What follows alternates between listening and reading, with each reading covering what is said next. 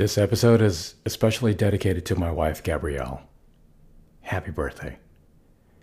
This is the Resilience Podcast 407, and I'm Cecil Ledesma. It's Monday, August 1st. It's interesting that the things we cherish most are the same things we walk right by. They become so intertwined in the status quo that ultimately becomes impossible to tell them apart from our day-to-day. That's impossible until things change. Because as it turns out, the thing we call life, it has a say. There's a saying, you never really know what you have until it's gone.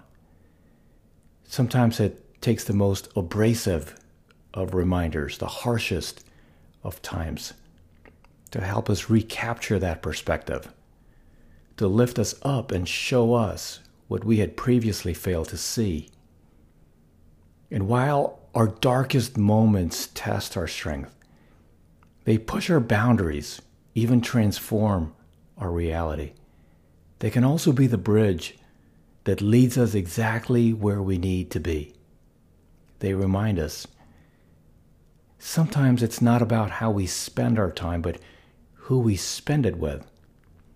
That quiet brings clarity, and the world can spin so fast that we forget to think about our place within it. It reminds us also how humanity is bigger than the sum of its parts, and it takes just as much energy to build up as it does to tear down.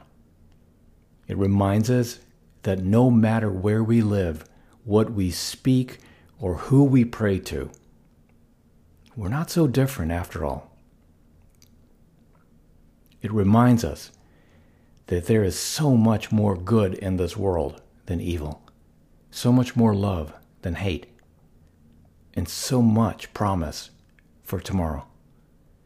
And someday we'll look back on this moment with the lessons we've learned, the hardships we've faced, and we will be reminded of the miracle that is the human spirit, unwavering in its resolve, unbreakable at its foundation, stronger than we could ever comprehend. You see, sometimes it's hard to look around and find the reason to be optimistic, to understand or comprehend why. But what we'll find is that if we look hard enough, immersed in the uncertainty, the disruption, and in some cases, the tragedy, there's something to be gained. A tiny candle flickering in the night that will eventually grow to light our way. Because that road to tomorrow is paved with hope. There are pages unwritten, stories yet untold, and a new chapter to begin.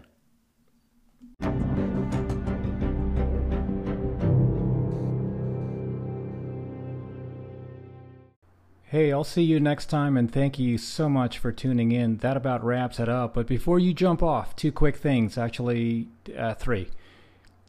One, I've always wanted to author the conversation on resilience and mental health, because as a very proud Navy father, these topics affect me personally. And as you go about your day, be sensitive and be kind always, for everyone you meet is fighting a battle you probably know nothing about. Your life is a gift, and it's precious to me. And thank you so much for being a part of this community. And I'm not quite sure how you landed on this podcast. It doesn't matter to me. The fact that we're all in this together and that we can have a conversation is amazing. I feel very honored to be in your ears right now, and that you spend a portion of your morning, noon, or night with me. And whether this is the first podcast you've listened to or you've been a loyal listener, I just want to say thank you.